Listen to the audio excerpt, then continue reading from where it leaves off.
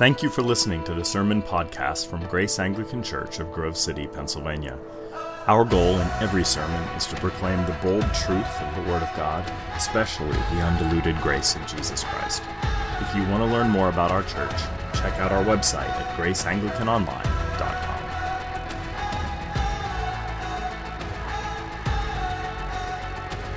One man come in the name of love. One man come and go. Martin Luther King Jr. once said, almost always a creative, dedicated minority has made the world better. I think that sentiment is largely true, and it bodes well for the Christian West, because we, friends, are on the decline. That is, people who consider themselves Christians and people that involve themselves in public worship. That decline has been noticed by a variety of statisticians, and the Gallup poll, one of their last polls, said that the silent generation, so the generation before the baby boomers, 85% of them considered themselves religious Christians. But when it comes to millennials, it's only 49%. So now, if the millennial generation and Gen Z, right after it, continues in this trajectory, Christians will be in the minority. I'm not a mathematician, but 85% to 49% seems like a fairly precipitous decline and a worrisome one. And yet, Martin Luther King Jr.'s words seem seductive and true to me, that a creative, dedicated minority can change the world for the better. And so how do we as Christians function as a minority? I think we need to start thinking that way. We need to leave the Christendom model in which we have great sway and influence over most of the institutions of our land, and instead adopt a different perspective as a thoughtful, creative, engaged minority. So what do? Do we run? Do we rage? Do we wither? Do we plot? Do we hide? Or, like Joseph, do we flourish and cause the decaying world around us to rise from the dead? Well, chapter 41 in Genesis highlights Joseph's massive and unplanned transition from the pit to the palace. And I want to notice two things that Joseph employed that helped him in terms of a healthy cultural engagement. Two things that I think will help us as well. And those two things are loyalty and leaven. So I'm going to speak about loyalty and leaven this morning. But first, loyalty. Now, I'm going to be highlighting a few verses, key verses within this very large text, and you should thank me for that I'm not preaching line by line, or else we would be here till about 6 p.m. tonight. But let me speak about a few key verses that have to do with loyalty, because Joseph knew a lot about loyalty. He discovered something about loyalty in the midst of his tumult. Joseph bowed down and deferred to an ultimate authority whom he knew was supreme, and that was God. And there is a lot of God talk in this passage, which is a demarcation from earlier sections of the Joseph story in which God, at least by name, is strangely absent. Well, God makes a lot of appearances, verbal appearances in this particular chapter. So let's look at the God talk language of this passage. Verse 16, I invite you to underline it or look at it. Joseph answered Pharaoh, "It is not in me. God will give Pharaoh a favorable answer." It's a very important passage, and here's why. It demonstrates a transition in Joseph's thinking. The context is that Pharaoh is seeking after an interpretation for very disturbing dreams that he's had, and he has consulted with all the consultants, and they've failed him. So he hears a rumor that somebody somewhere, a prisoner, an untouchable, somebody in the lowest class and caste, has great wisdom, and he sought after that man and then asked him what his dreams meant.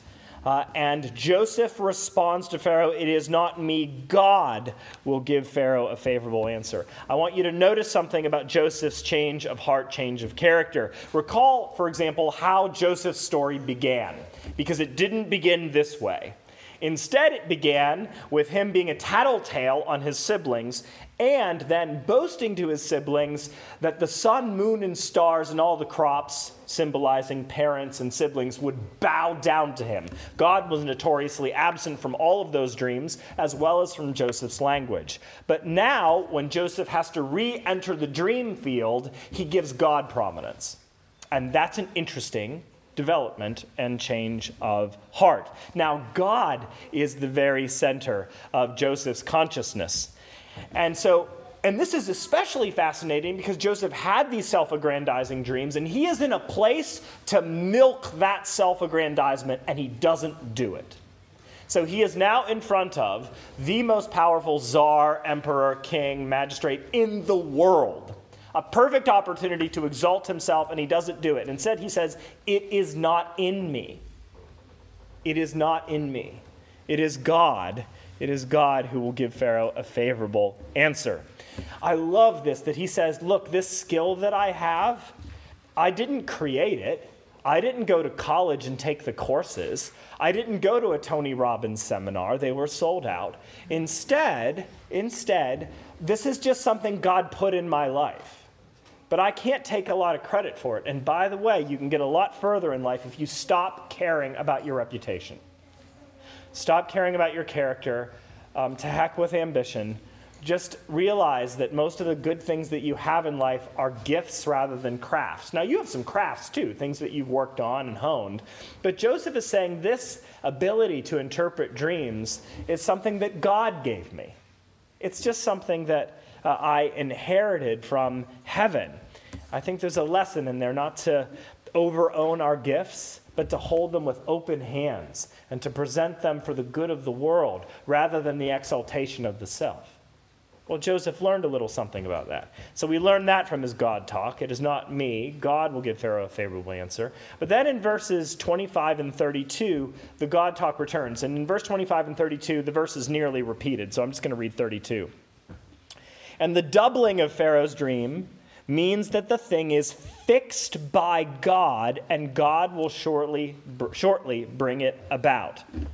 Okay, so Joseph is in the court of Pharaoh, which is, we know what it looks like, by the way, because of archaeology. The court of Pharaoh is surrounded by 24 deities, very, very large 40-foot stone deities, all of Egypt's gods.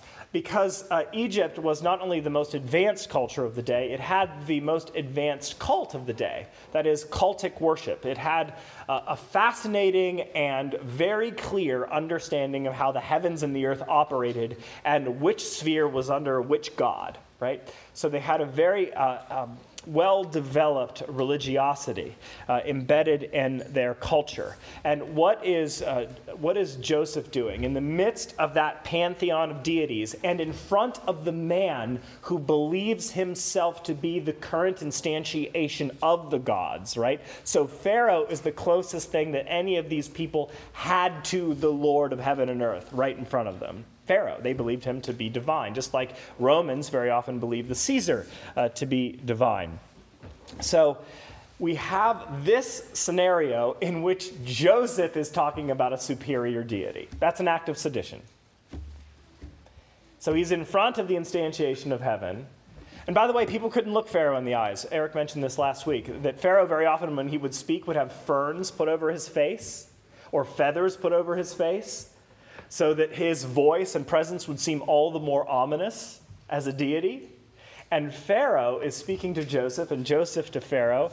And Joseph uses this opportunity not to reify the Pharaoh's understanding of his own spirituality or the gods of Egypt, but instead to point his attention to a superior deity, one higher than Pharaoh. What's the evidence that he's higher than Pharaoh? He has given Joseph the ability to interpret dreams, and Pharaoh doesn't have that ability as a deity, and neither do Pharaoh's magicians nor his wise men. So he is suggesting that the Lord, the true Lord of heaven, has given him a window into the soul and can understand something of these dreams. Well, Joseph, unsurprisingly, is what we would call an ultra-minority in his circumstance. He's probably the only monotheist in Egypt, probably the only one who believes in Israel's God. No one shares his perspective, and everyone would likely be antagonistic to it. And yet, in the midst of this challenging circumstance, Joseph publicly and to the highest Lord of the land claims that there is an even higher sovereign, an even higher Lord, who, to quote Joseph, fixes Pharaoh's dreams as well as Pharaoh's future, and more than that, Egypt's future. That Pharaoh and Egypt and Joseph and everybody else, they're all held in the hands of an alternative sovereign and a higher sovereign. And Joseph is ultimately loyal to that sovereign. But it's even more than that. In verse 38, we see something very surprising. In verse 38, Pharaoh said to his servants, "Can we find a man like this in whom is the Spirit of God?" Then Pharaoh said to Joseph, "Since God has shown you all this, there is none so discerning and wise as you are." Now think about this. This scene began with Joseph confessing God before Pharaoh, and it ends with Pharaoh confessing God before Joseph. Because now Pharaoh has had an epiphany that he is not the center of the universe, that he's limited. But there is a God who is unlimited, who can give skill to the most surprising of people, and that he in his life can be lifted and improved as they come into a better alignment with that true God.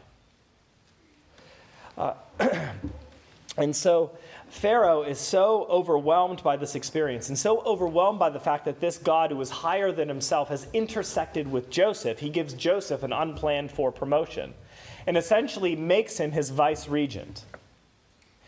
Essentially, when it comes to the day-to-day operations of Egypt, Joseph just moved from a prisoner, which is lower than a slave, by the way, a prisoner to the palace.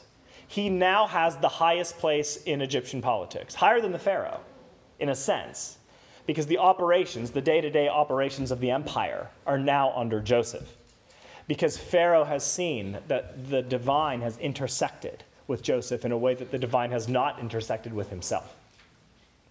And so he gets this amazing, astounding promotion. And all of this says something about Joseph's core loyalty. Joseph was not timid about his core loyalty. He spoke up in the most unusual of circumstances about the one who truly held the scepter and the orb of the world, who was the true sovereign. And the true sovereign was not the frail Pharaoh. And so Joseph very rightly developed a hierarchy of loyalties in which God was the top. The top of the pyramid was not the Pharaoh, but God. That doesn't mean he wasn't loyal to Pharaoh, but Pharaoh was down a few rungs, or a few strata on the pyramid. God was at the top. And I think that this hierarchy of loyalties has something to teach us. I think his boldness about speaking the word of the Lord and connecting to God publicly and boldly has something to teach us, because Joseph deduced that if he didn't have the highest person in the highest place of his own loyalties, that he would be a bad servant to Pharaoh, right? I often find this in friendship, by the way, or in a romantic relationship. When you try to be somebody else's everything, when you try to be somebody else's completeness in a romantic relationship or in a friendship, you do them a great disservice because you're trying to be a Christ and you can't be a Christ. You can only be a good friend if you realize you're a bad Christ. And similarly, Joseph knew that the way to serve Pharaoh best was to have loyalty attached to someone who is higher than Pharaoh. And then he could love Pharaoh as Pharaoh, but not do the disservice to Pharaoh of elevating him into godhood. Because whenever we elevate somebody into godhood, we do them a disservice because they're not God, and we're setting them up for failure. And we do ourselves a disservice because we will ultimately trust them too much and then be destroyed by them when they don't act according to our wishes or plans. And so, Joseph had the right loyalty. And friends, I think part of our spiritual sickness and problem is that it isn't that we're not loyal enough, it's that we're too loyal. We are too loyal to too many things. Too loyal. You know, all of us are born into, just as Joseph was, or formed by, just as Joseph was, various social structures like family, race, nation, social class, education, talents, and so forth. And what's very tempting for us to do, for me to do, is to, in some ways, divinize those elements, to make them into a superior thing to which I owe ultimate loyalty and deference. Because those things very often bring me a sense of comfort, pleasure, or stability. And so I divinize those things. And this is what we do, because there is ultimately no spiritual vacuum. There's no such thing. So if millennials or whoever else wishes to get rid of the God of Abraham, Isaac, and Jacob, we will replace him with something else in that godly position. There is no such thing as a spiritual vacuum, not for spiritually oriented people. And so the question is, who will we become ultimately loyal to? Because we will all serve something. And it's a needful question. Will we be loyal to the one in whose image we are made, whose image we reflect, or something of lesser quality, something that doesn't deserve us? Will we ultimately believe that in some ways we are made in the image of cash, or we are made in the image of limited government, or big government, or in the likeness of wokeness? Will we seek to reflect the eternal glory of our employer, or our social standing, or our diplomas? Is that our ultimate good? Charles Simeon, when he was on his deathbed, he was an Anglican minister who actually, through his ministry, set up systems in place to convert a large portion of the African continent. And he was dying, and his words were recorded by a secretary. And Mr. Simeon glanced at his onlookers and asked, "What gives me comfort at this time?" Well, I ask myself this question: did God create and rule over the world, or did I? I think he did. And if he did all that, I think that he can sufficiently take care of me. In other words, he understood at the end of his life who held his life and all of our lives and the whole world in his hands. And you, as an image bearer of the ultimate, deserve to place your lives in the hands of that which is most ultimate, that you belong to him and him alone in that sacred relationship. And he is owed your ultimate loyalty. And Joseph knew that. So that's something about loyalty that is demonstrated in Joseph's God talk. But now we learn something about leaven, or Joseph's leavening influence. You may, I have to stoop down and get it. I want you to pick up your bulletin and check out the latter portion of the passage in verse 33. So Joseph very boldly gives some suggestions to the God-man Pharaoh, right? He says in verse 33, "Now therefore let Pharaoh select a discerning and wise man and set him over the land of Egypt. Let Pharaoh proceed to appoint overseers over the land and to take 1/5 of the produce of the land of Egypt during the 7 plentiful years. And let them gather all the food of these good years that are coming and store up grain under the authority of Pharaoh for food in the cities, and let them keep it." And then skipping down to verse 37, this proposal pleased Pharaoh and all his servants, and Pharaoh said to his servants, "Can we find a man like this in whom is the Spirit of God?" Then Pharaoh said to Joseph, "Since God has shown you all this, there is none so discerning and wise as you are." Now, this is what's amazing about this passage. Joseph was not at this point seeking political office. He didn't go into this situation with great ambition. All he wanted was a get-out-of-jail-free card. That's all he wanted. He probably just wanted to go home. But his ability to interpret the dreams of Pharaoh put Joseph in this very unique position. So his options were, I could help Pharaoh and the land of Egypt to avoid mass casualties, or I could do something more delicious, like enact vengeance. Keep in mind, Joseph, the dream interpreter, could have been like all the magicians, and the wise men of Egypt, and maybe some of the musicians, and said, yeah, I'm sorry, I heard your dream. I just don't know what they mean.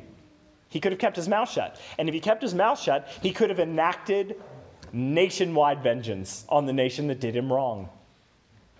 I want to think about that just for a moment, because Joseph had plenty of reasons to be hateful and resentful.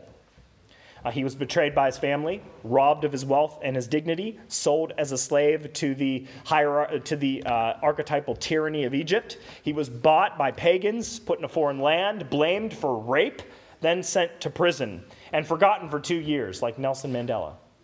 That was his life. And he had a perfect, juicy moment to take vengeance upon the land of Egypt and the king of all paganism. And he didn't do it. Joseph saw the tyranny and he did something strange. He helped. He became leaven. I use that word because Jesus used it to describe the kingdom of God as leaven. What is leaven? Leaven is yeast, small particles smaller than sand, which you mix into dough, which has a massive influence to create bread.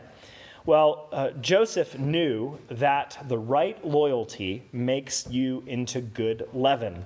And he realized that if he is loyal to God, the author and architect of all life, then he is not in a position to take vengeance against his enemies, because God is good even to his enemies, and God is the author of life. And Joseph has been formed by that story, and he knows that he has an opportunity in this situation to be godly, which means to lift the nation out of pain, just like God would do.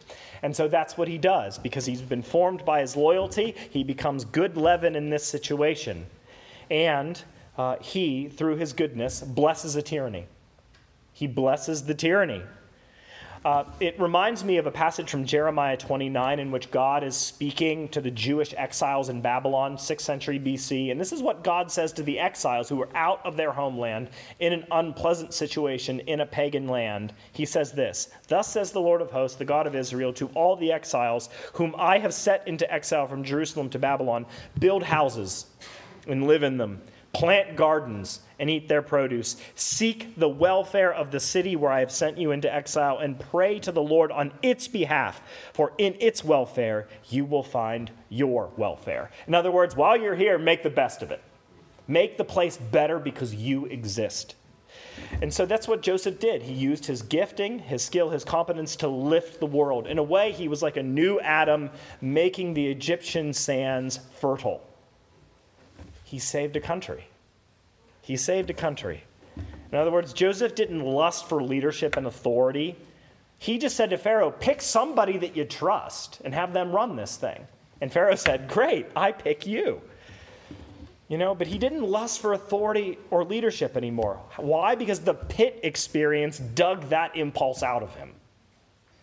Instead, he just wanted to be good leaven. He just wanted to be a decent human being and to use his gifts to help other people. And my encouragement to all of us is to have an uneasy relationship with ambition. I think Christians try to sell ambition sometimes, like, well, we could use it for our good. And I'm like, yeah, maybe. But I do remember Lord Acton saying something about that all power corrupts and absolute power corrupts absolutely. All great men were bad men. That last little bit is often cut off from the rest of the letter. But all great men, people that you think are great, were terrible. That's what he said anyway. Can't blame me, I didn't say it. But the point is, I think we have to be very careful. Instead of just having ambition, we should remember that we will be bad leaders if, first and foremost, we don't desire to be good leaven. The only people that are good leaders are those who desire first and foremost to be good leaven.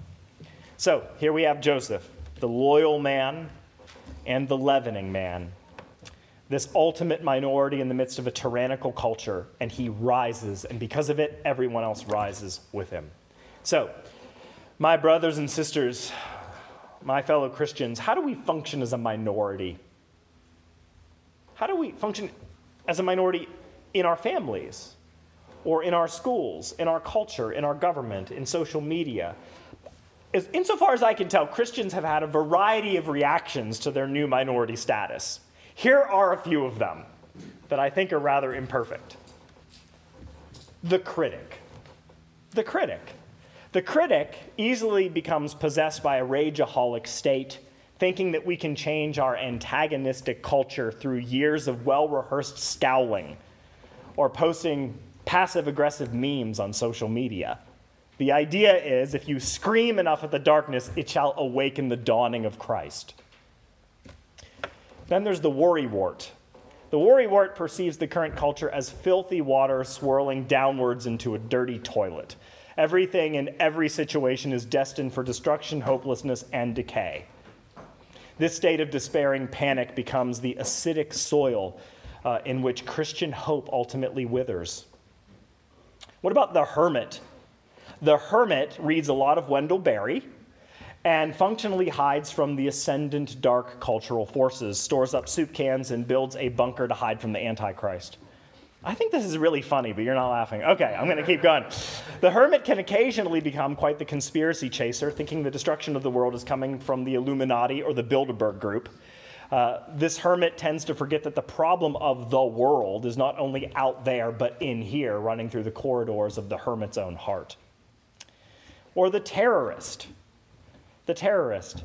That is when we seek to sabotage the dark cultural forces through violent speech or violent action. The thought is, since God is not going to smash the evil of our times, we'll do it for him and serve as his hammer.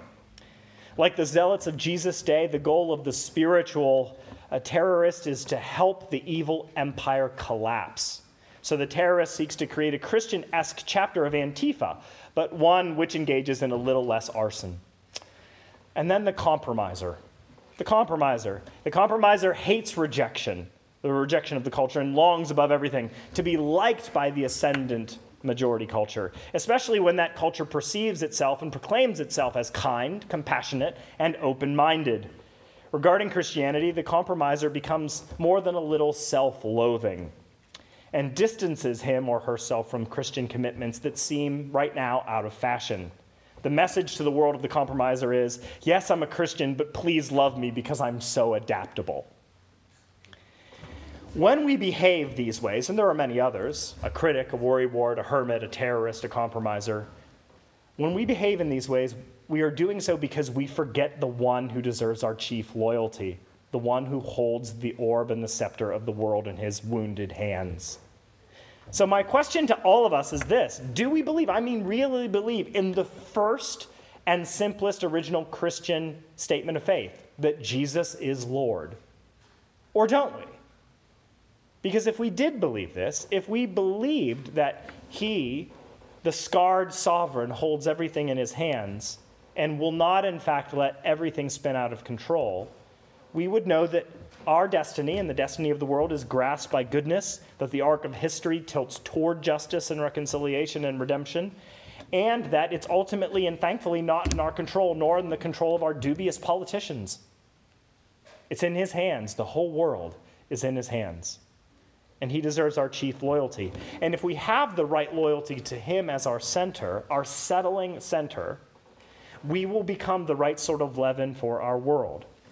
So when Jesus, the man at the top of life's pyramid, ends up shaping our imaginations, our hearts, our wills, our decisions, our lives, we will become, like Joseph, veritable lifters of creation.